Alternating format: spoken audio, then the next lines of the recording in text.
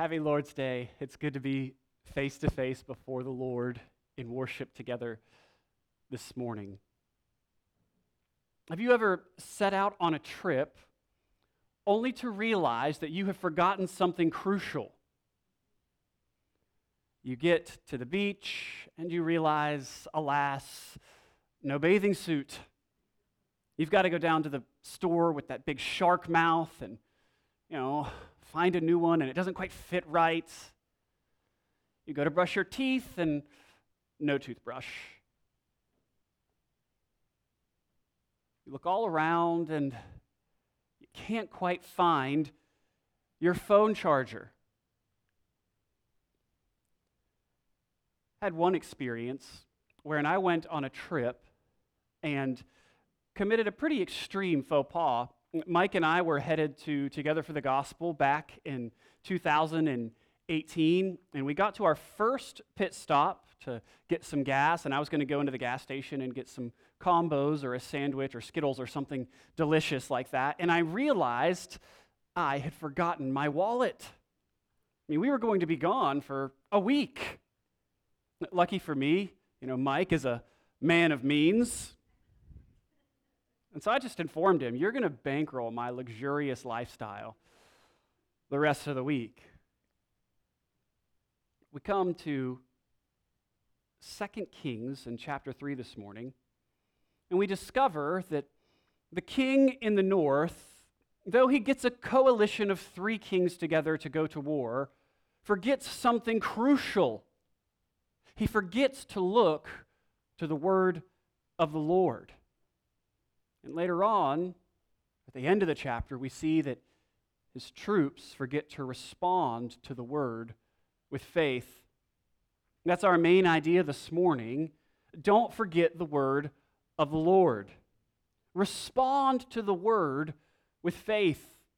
If you want to make it more portable this week, and I think I've used this one before, but don't stop believing, right? Think journey. Keep believing the Lord's word. Or maybe, if that doesn't work for you, carry on my wayward son, right? Keep going. Keep believing the word of the Lord. Outline is there before you. Let's pray and begin our time together this morning. Father, what we have not, give us. What we know not, teach us. And what we are not, make us. Do all these things through your word. This we pray in Jesus' name. Amen. 2 Kings chapter 3, verse 1. In the 18th year of Jehoshaphat, king of Judah, Jehoram, the son of Ahab, became king over Israel in Samaria, and he reigned 12 years. He did what was evil in the sight of the Lord, though not like his father and mother. 4. He put away the pillar of Baal that his father had made. Nevertheless, he clung. Notice that word, it's the same word in Genesis when we talk about a man leaving his family to cling to his wife. He clung to the sin of Jeroboam, the son of Nebat, which he made Israel to sin. He did not depart from it. A new king and the same old story. Jehoram is the brother of Ahaziah and the son of Ahab, and the verdict on his reign is he's evil. Though there is a little bright spot there. He's not as bad as Ahab and Jezebel, his parents. And so, first thing to notice, I think, is that there are degrees of evil. There are degrees of wretchedness. All sin is alike in that it separates us from God, but all sin is not equally heinous before the Lord. With me? Right. Murder is worse than hatred. Adultery is worse than lust. Ahab's all-out idolatry is worse than the syncretism of Jeroboam adopted by Jehoram. This is important because God judges everyone justly. The punishment always fits the crime. You can see that explicated in the law. You see it in the New Testament, right? Jesus says, or not, James, the brother of Jesus, says, not many of you should presume to become teachers because you will be judged more strictly. It is worse to profess Christ and to teach wrongly about who he is than it is to simply not believe. There are degrees of sin. And yet, as we said, all sin puts us at odds with God, separates us from God. So while Jehoram can say, I'm better than my mother and my father, more righteous than they, he cannot say he is right with God, for he has rejected God's word. He's clung to the sin of Jeroboam, the son of Nebat. I think there's a little lesson for us here in these first 3 verses. We have a penchant for comparing ourselves to others. And usually we choose pretty low-hanging fruit so that we can sort of inflate our own sense of goodness and self-worth. You know, I'm not as bad as Ted Bundy or Adolf Hitler. I'm doing pretty well. You know, I'm not as bad as David robbing banks every week. Really, I'm a good person. Why would God be angry at me? I eat my vegetables. I drive the speed limit, sometimes. I pay my taxes. I mean, I even go to church. I'm better than most people, right? That's how we think. But when we compare ourselves to others, we commit 2 evils. We tell 2 lies. First, we tell ourselves that everybody that we are comparing ourselves to is far worse than they actually are. And we tell ourselves that we are far better than we actually are.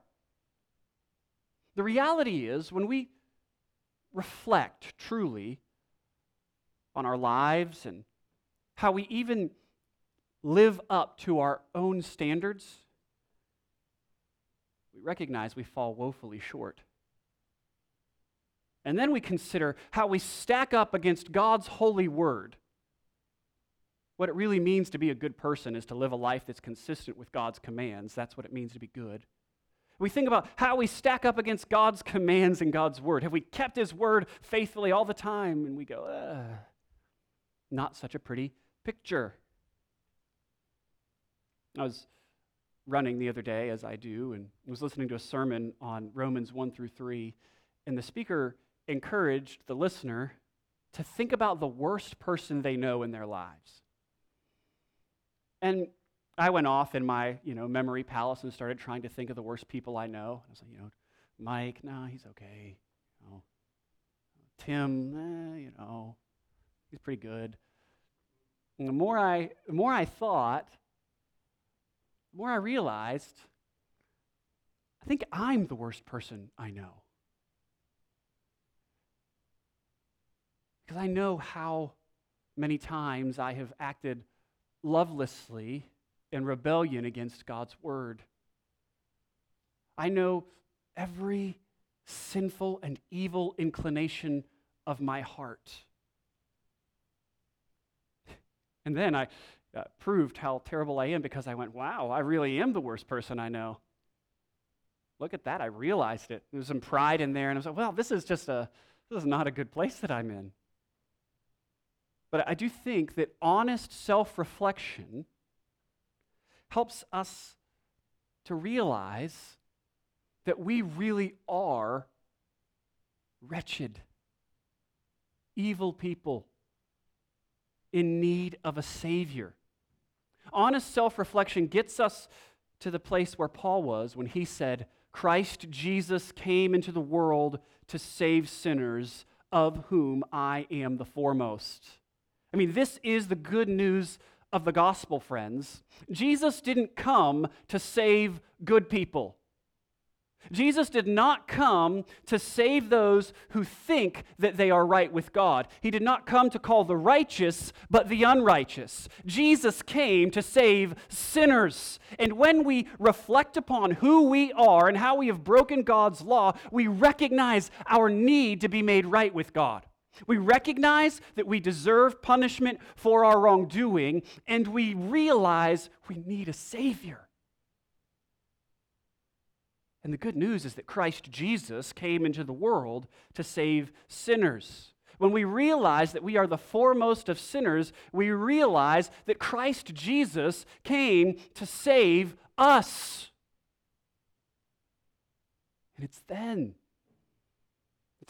that we come to Christ poor in spirit, empty hands of faith, and say, I can't make myself right with God. I need you.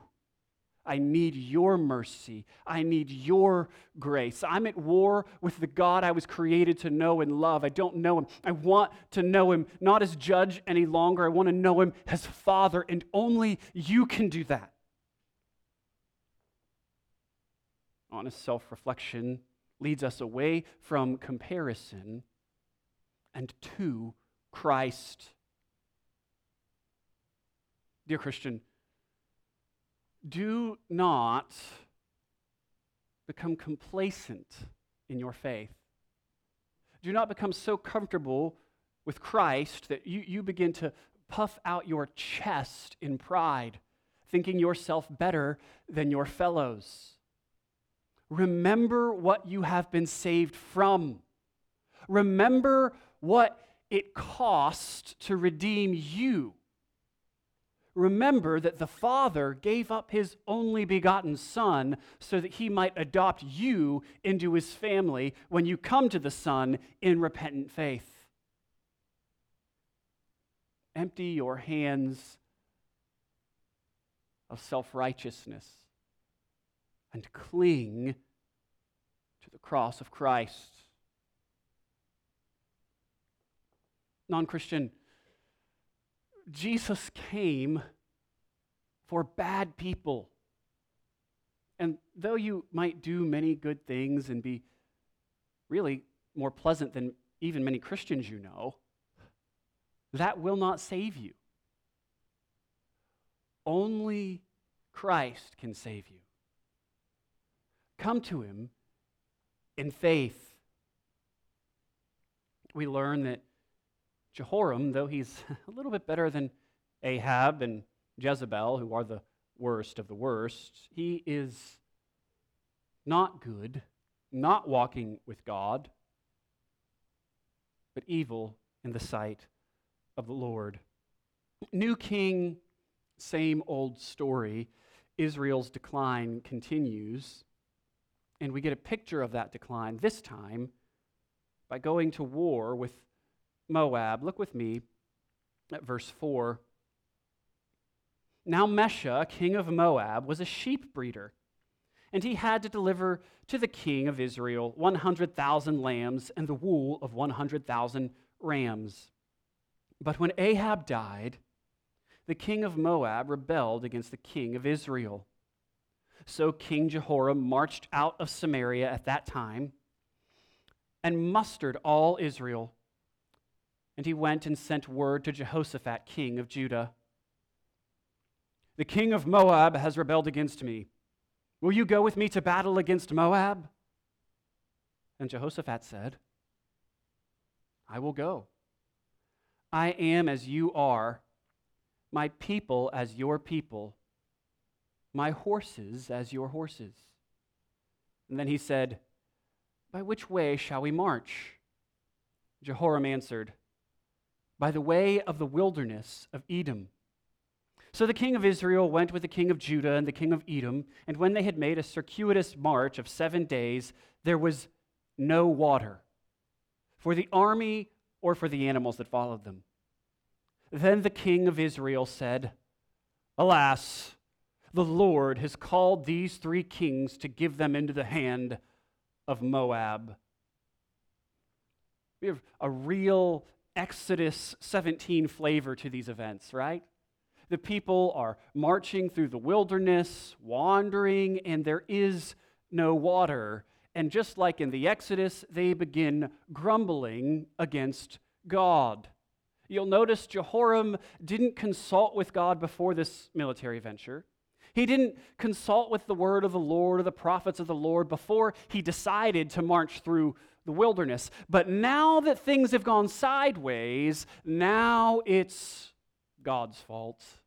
Alas, the Lord has called these three kings to give them into the hand of Moab. Providence is a most convenient horse to bear the saddles of our folly. Friends, providence is no excuse for negligence. His blaming of the Lord here would be similar to me setting out on a trip anywhere. Well, it could be 20 minutes, it could be 20 hours, but I get in the car, I put all my kids in there, and then we get some miles down the road, and all of a sudden they say to me, "Dad, do you have any snacks?" And I say, "No, I forgot to pack them." And then all of a sudden they begin to grumble. And the key to traveling with kids is snacks. They start grumble and it's chaos, and then I just sit back and I say, "Alas, the Lord has brought grumbling children against me. This is all God's fault." Of course, God rules over everything. Of course, He is sovereign. But God's sovereignty does not eliminate our responsibility. What we do and how we live matter. We should be careful that we don't use God's providence as an excuse for our own negligence and failures. We need to be a people who take responsibility for our actions, who are willing to honestly confess our sins to the Lord and call upon Jesus for help. That's precisely what happens here with Jehoshaphat.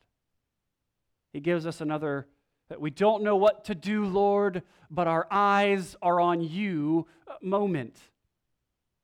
Jehoram grumbles against God, and Jehoshaphat looks to the Lord for help. Look at verse 11. And Jehoshaphat said, "Is there no prophet of the Lord here, through whom we may inquire of the Lord?" Then one of the king of Israel's servants answered, "Elisha, the son of Shaphat, is here, who poured water on the hands of Elijah." And Jehoshaphat said, "The word of the Lord is with him." So the king of Israel and Jehoshaphat and the king of Edom went down to him. All we can do now is pray. Out of water and out of options, Jehoshaphat finally comes to his senses and says, "Oh, we can pray." I mean, how often have we repeated this mistake? All we can do now is pray. We treat prayer, like a trip to the DMV, filled out the paperwork, and now all I can do is wait. We approach prayer as if it is a waste of time and productivity. Prayer is always our best first step. Our instincts as God's people should be always to seek His will in His Word and in prayer. But notice here, even though it's not their first step, their hardship does call them to call out to God. And that is a good thing. Spurgeon said, "When tribulation drives us to the Lord, it is an unspeakable blessing, and makes affliction prove to us one of our greatest mercies. It is a good wave that washes the mariner onto the rock. It is a blessed trouble which wafts the Christian nearer to his God. So I think there are two things that we can learn here. One is we should go to the Lord first. The second thing is that it's never too late to go to the Lord. And that when hardship or trials or difficulties cause us to remember to turn our eyes to the Lord our God, they are a blessing to us. This is one of the many reasons that we can rejoice when we find ourselves in the wilderness and without water. We are forced to stop relying on ourselves and to begin depending on God more practically, more desperately. They call out to God for a word. They go down to Elisha, and they get an answer. Verse 13, "And Elisha said to the king of Israel, 'What have I to do with you? Go to the prophets of your father and to the prophets of your mother.' But the king of Israel said to him, 'No, it is the Lord who has called these 3 kings to give them into the hand of Moab.' And Elisha said, 'As the Lord of hosts lives, before whom I stand, were it not that I have regard for Jehoshaphat, the king of Judah, I would neither look at you nor see you.'" Elisha responds to the initial request with all the winsome charm of Elijah. He tells Jehoram, "Call out to the gods that you've wed yourself to. Go to the Lord of the flies like your brother. Go to Baal, who goes on vacation and has to take trips to the restroom and can't produce fire on the mountain when his people call out to him. Go to him like your daddy did. Don't come to the real God after marrying yourself to the false gods. Look to them for help." And Jehoram says, No, this is the Lord's doing. This is his fault. You're his prophet. Do something. And Elisha says, "Look, if it weren't for Jehoshaphat, I wouldn't even look at you. I wouldn't even see you. I wouldn't give you the time of day."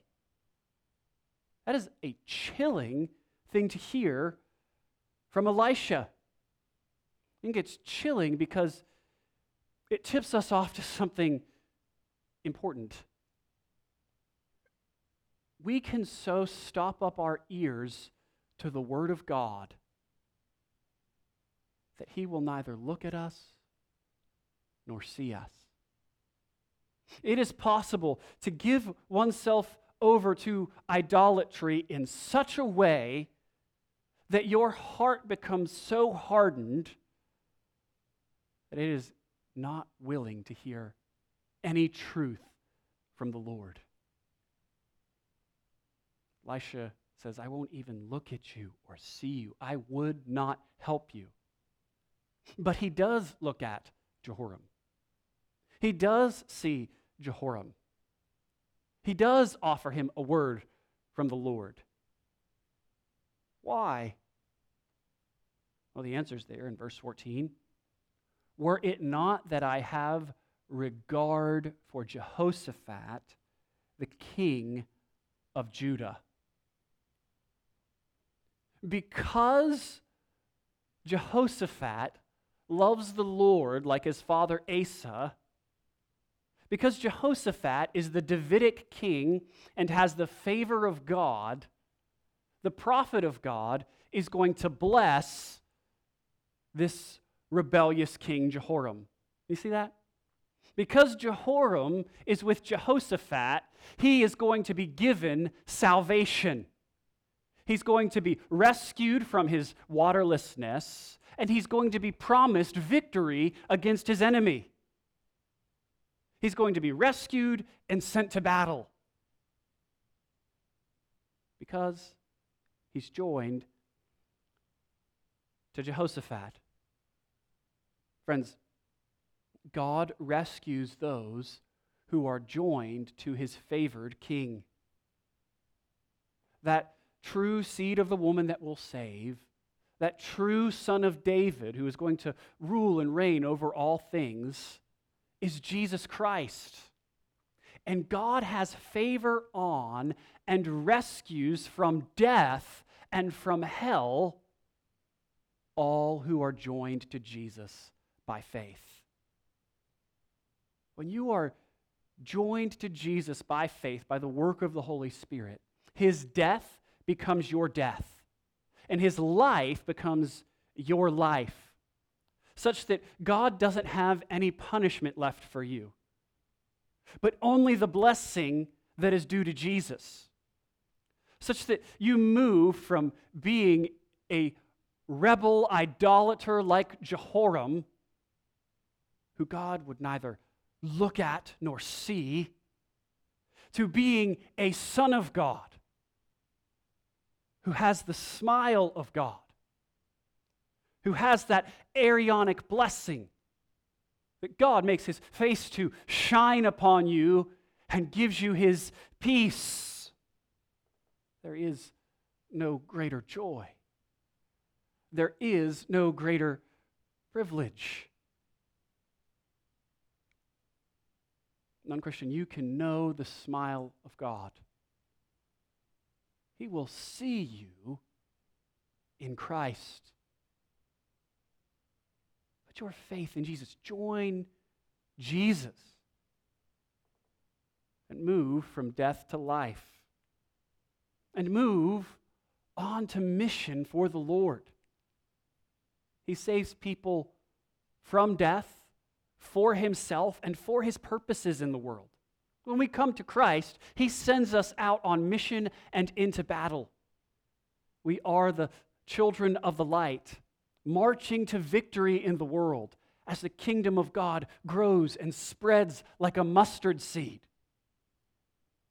We work day after day proclaiming the good news of Christ crucified, buried, raised, and returning, knowing that God keeps his promises, knowing that we are moving onward to that final victory. We take God at his word and are rescued, and then we get to join the battle of the King against evil. We should be joined to Jesus. Because Jehoram is with Jehoshaphat, because God loves Jehoshaphat, Jehoram is given from Elisha a promise of God. Listen to Elisha, verse 15.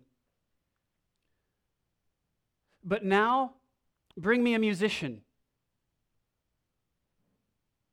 And when the musician played, the hand of the Lord came upon Elisha, and he said, Thus saith the Lord, I will make this dry stream bed full of pools, for thus saith the Lord, You shall not see wind or rain, but that stream bed shall be filled with water, so that you shall drink, you, your livestock, and your animals. This is a light thing in the sight of the Lord. He will also give the Moabites into your hand, and you shall attack every fortified city and every choice city, and shall fell every good tree, and stop up all springs of water, and ruin every good piece of land with stones. Elisha calls for some Creedence Clearwater Revival on the jukebox, gets a word from the Lord, and then delivers God's promise to this people who are joined to Jehoshaphat. They will be given water. And not only that, they will be given victory. Imagine yourself as one of these soldiers out there. You have been wandering through the wilderness for 7 days, and now your camelback is empty. There's no water. And this word from Elisha comes. How do you respond to the news that water is on the way?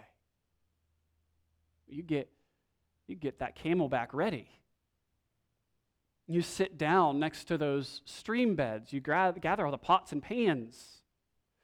It is interesting. One of the translations in verse 16, it's literally making that weighty full of ponds.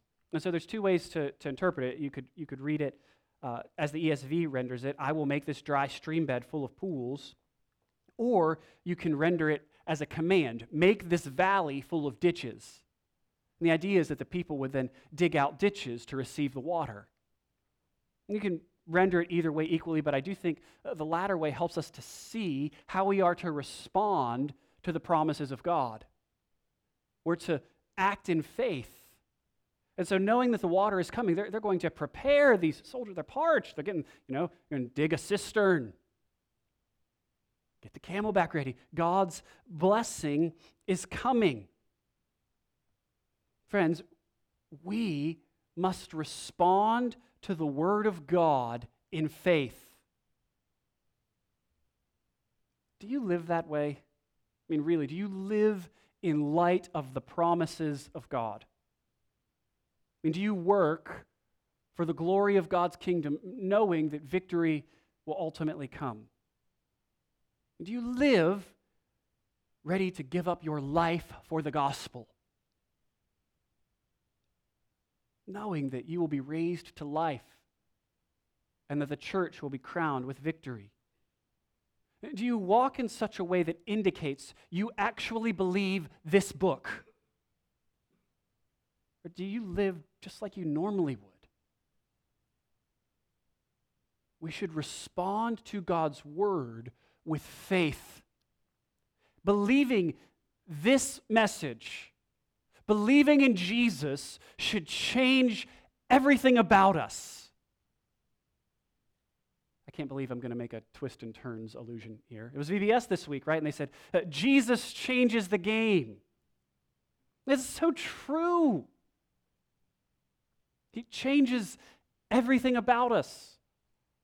Changes how we spend our money, how we spend our time, what entertainment we consume. I mean, there's a reason we're here on a Sunday and we call it the Lord's Day, and we gather together to sing and pray and listen to God's word proclaimed. Believing in Jesus changes how we live. We should respond to the word in faith. If we really believe that God's word works, it will change how we live.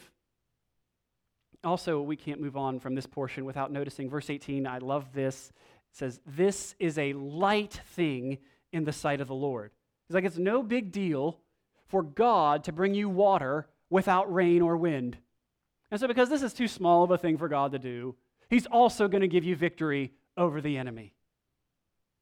Isn't it God's way to bless beyond measure? Isn't it wonderful that God's goodness tends toward extravagance and opulence? He is rich, and He loves to spoil His people with gifts. I think Ephesians has it right. God can do above and beyond all that we ask or think. I wonder, friends, have you asked God for anything big? You think He can do it?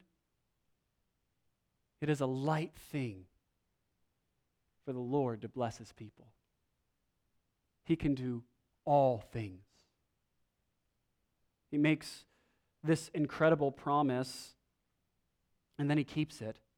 Verse 20, the next morning, about the time of the offering, the sacrifice, behold, water came from the direction of Edom until the country was filled with water.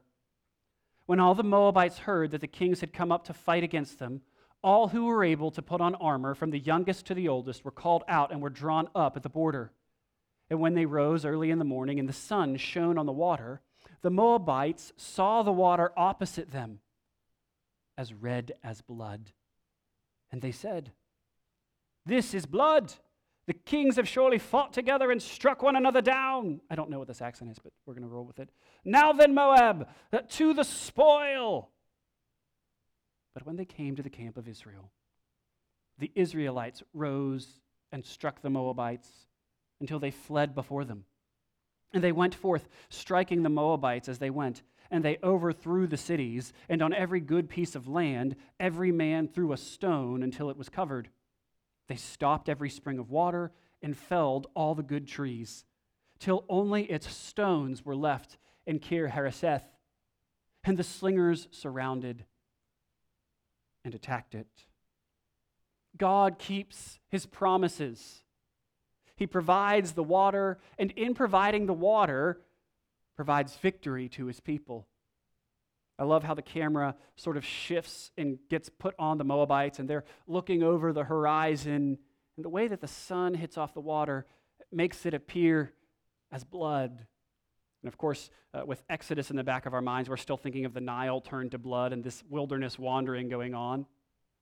And once more, God's going to provide victory to his people. They see the blood-looking water, and they go, these kings have turned on each other, they've killed each other, ours is the victory. Hail to the conquering heroes, let's race out and collect all the goodies they've left behind. And then they get there, they get up on Israel, and they are surprised. The three kings are ready. And the Moabites are routed. God's promise is kept. All the words of Elisha come true. It's a rout. And then we come to verse 26. When the king of Moab saw the battle was going against him, he took with him 700 swordsmen to break through opposite the king of Edom, but they could not.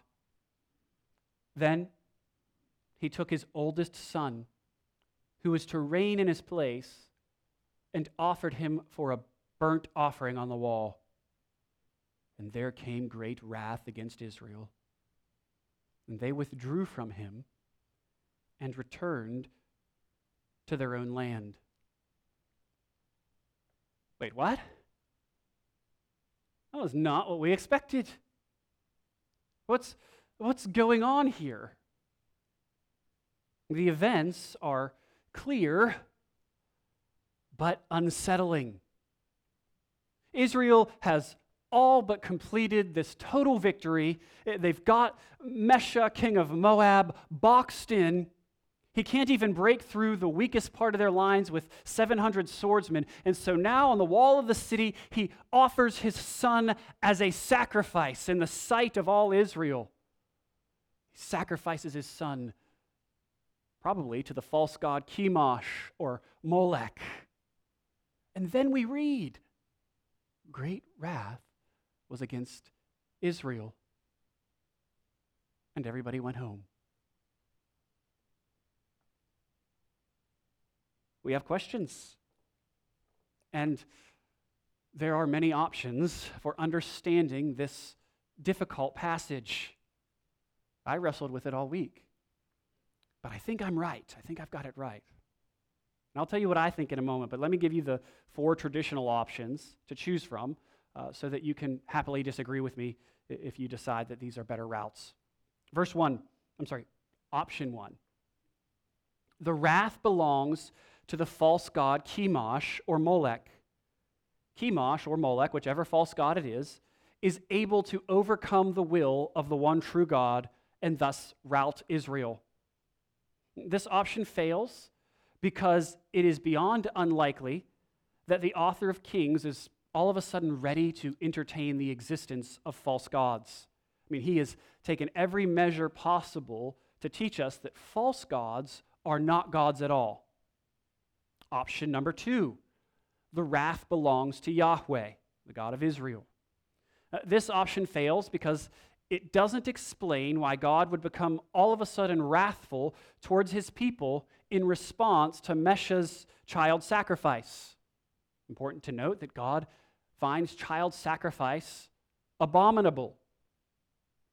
Option 3, the wrath belongs to the Israelites themselves. The word wrath in this case is understood to be upon Israel, a way of describing their indignation and horror at Mesha's act of child sacrifice. And so they sort of see him in his desperation kill his son, and they're just so sickened by it that they just go home. I think this option fails because it relies upon a suspect understanding of how the word wrath functions in the text. And it gives way too much credit to idolatrous Israel. Some of them worshipped Chemosh and Molech. And they've never gotten this worked up over idolatry before, so why now? Option 4, the wrath belongs to the Moabites. So the sacrifice of Mesha's son on the wall serves to fire up all of his troops. They get their adrenaline going, and they summon a rage that has not been seen to this point, and they're able to repel Israel. I favored this one, but I think it's also unsatisfying because it fails based on the context. If you look back at verse 26, we learn that he's already tried to break against Israel with 700 swordsmen and was unable. Right? They already tried this. Our backs are against the wall. It's us against the world. Let's, go out. Break them apart. It didn't work. So what's going on here? Whose wrath is this? Well, I'm going to take a minute to try and explain my position. But I think that at the end of the day, it's no one's wrath. What do I mean? I think the wrath is imagined.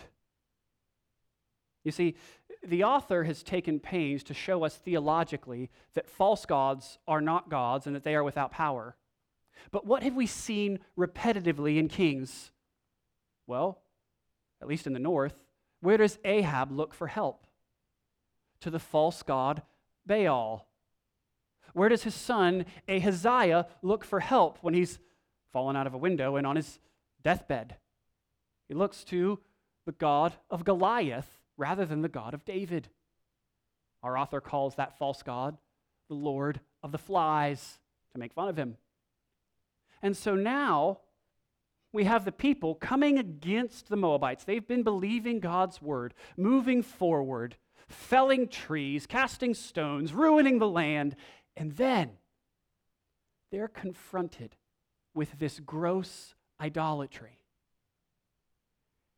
The author of Kings knows that false gods are no gods. But the Israelites themselves believe that the gods of other nations are real. Right? The Israelites themselves, they even worship some of these false gods. So what do you think happens in their minds when they see Mesha offering his son on the wall? All of a sudden, their imagination gets away from them. When they see this ritual, they lose their faith. And they believe that Mesha is successful in calling Chemosh or Molech or whichever god he's offering his son to. He's successful in bringing that false god against them. They lose faith when they imagine the wrath of a false god working against them in response to this sacrifice. And so here's what I'm saying. The author makes unclear whose wrath this is coming against Israel because it's no one's wrath. Because a false god is no god, and the wrath is imagined. He leaves us working this question over in our mind, whose wrath comes against Israel? Because there is no who. The God to which Mesha's son is offered has no more power than the Lord of the Flies or Baal because he does not exist. Israelites imagine that wrath has come against them, and so they go home. So I think the author is sort of making fun of this false god, just like he did in chapter 1, even though this horrendous act of sacrifice leads Israel to lose their faith and to return home. They aren't able to have total victory because they stop believing in the promises of God. They imagine wrath has come against them. As a father of a whole gaggle of children, I actually made a mistake the other day and said I had 8 rather than 6 to one of my buddies, and he was like, "Did you really have 2 more kids?" No, I don't know, maybe. But as a father of a few children, I am fortunate to sleep through the whole night much more often than you would think. Some of that is well-practiced ignoring and shutting my eyes real hard and praying that Chelsea will get up. And some of it is we've just been really fortunate. Our kids don't get out of bed a ton once they've gone through the baby sleep training phase. But every once in a while, a kid will stumble out of bed in the night, and they will come to me and rouse me awake, which is no small feat. Sort of treat them like Elisha. Go to your mother, who you've trusted before now. Don't come to me. But I'll say, what's wrong? And I think of Benjamin, who's come most recently. Dad, there's a monster in my room. He's in the closet. He's under the bed. He's behind the curtain. You see, there's no monster there. But Benjamin imagines that there is. And because he believes there's a monster there, he has a really hard time believing my word that there is not. His faith in his father's word fails because it is overpowered by his imagination. That is what I think happens here. They begin responding to God's word with faith, and they move, and they have victory after victory. But then they're confronted by the world and the world's worship and the world's gods, and all of a sudden their faith shrinks, and they're not so willing to be obedient anymore. Man, that sounds really familiar.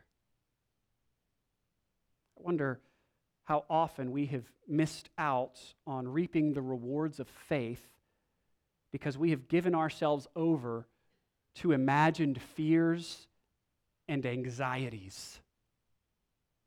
It is a foolish thing to believe counterfeit gods have any real or decisive power in God's world.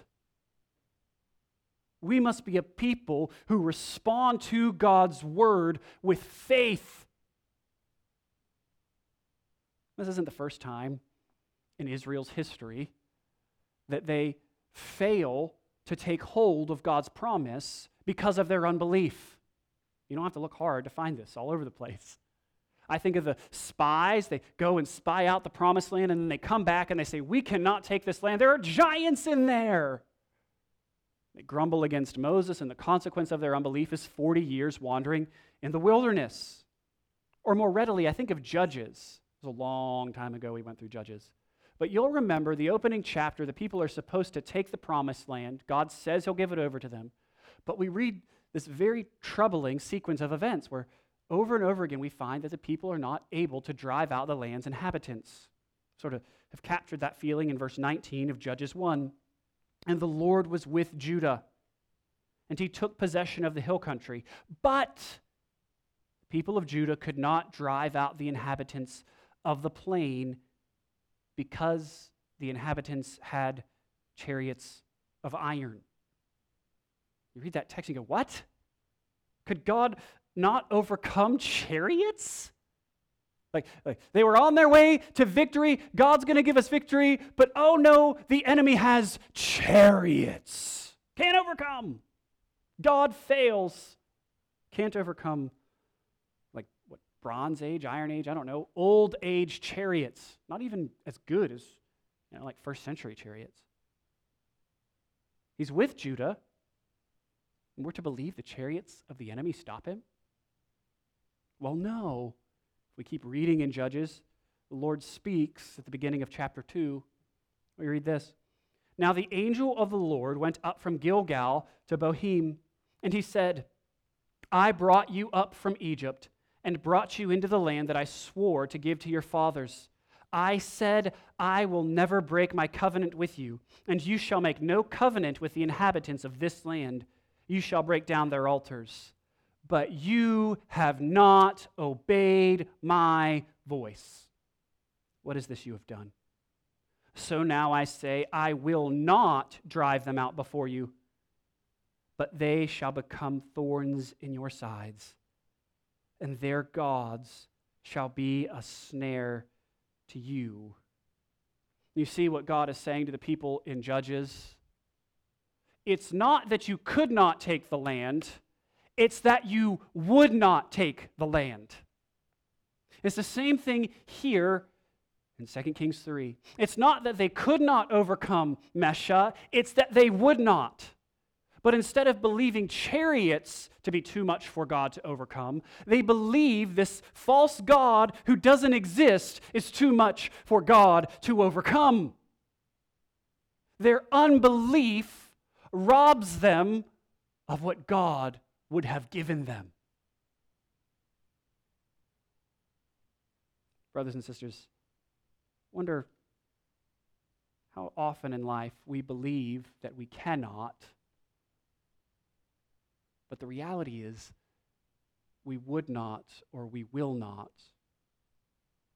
What is God calling you to do in response to His word in faith? That you are saying, I can't do that. It's not that you can't. It's that you do not have the faith to obey. Ask God to give you more grace and strength to obey Him, so that you might work out your salvation with fear and trembling. You can do that. You can work hard. You can work out your salvation with fear and trembling because God is at work in you. Friends, we must be willing to move on from I don't want to say move on. We have to hold together in our Christian lives both the indicatives and the imperatives. We get Christianity wrong when we settle down in one over or against the other. The indicative is you have been saved by grace through faith to the glory of God. That's the indicative. You've received the grace of God. You've been moved from death to life. You've been born again. And because you've been born again, you must therefore, here's the imperative, walk in the newness of life. When you've been adopted into the family of God, indicative, the imperative follows. You're adopted into the family of God, and therefore you live up to the family name.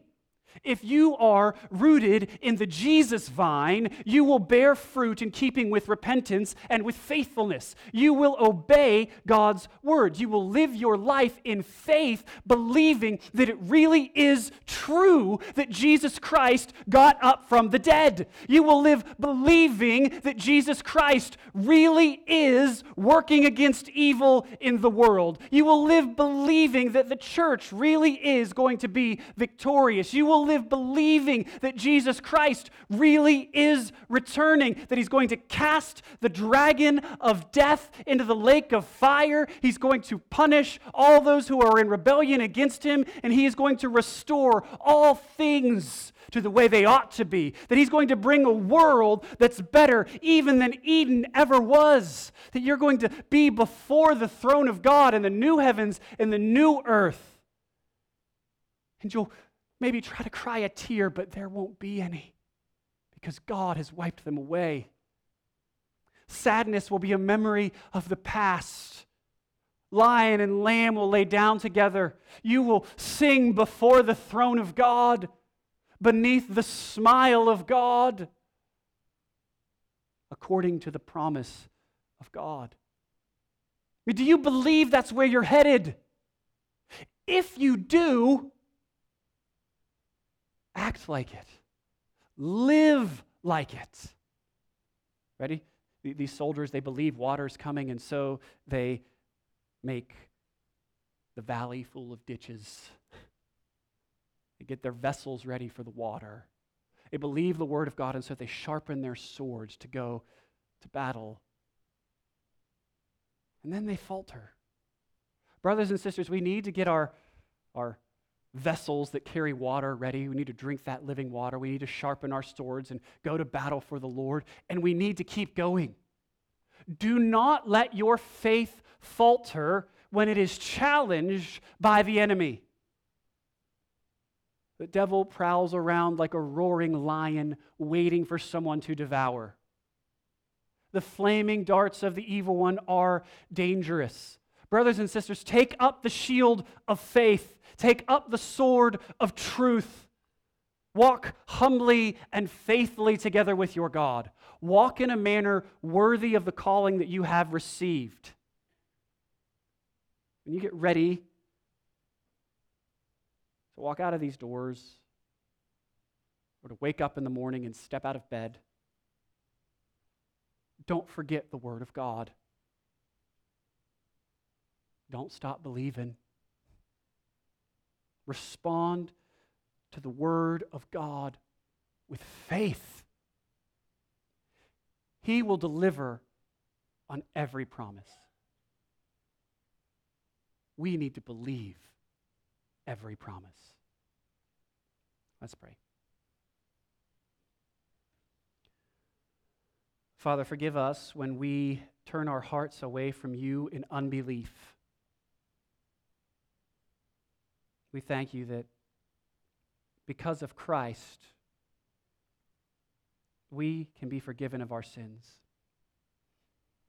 We thank you that when we confess them, he is faithful and just to not just forgive them, but to cleanse us from all unrighteousness.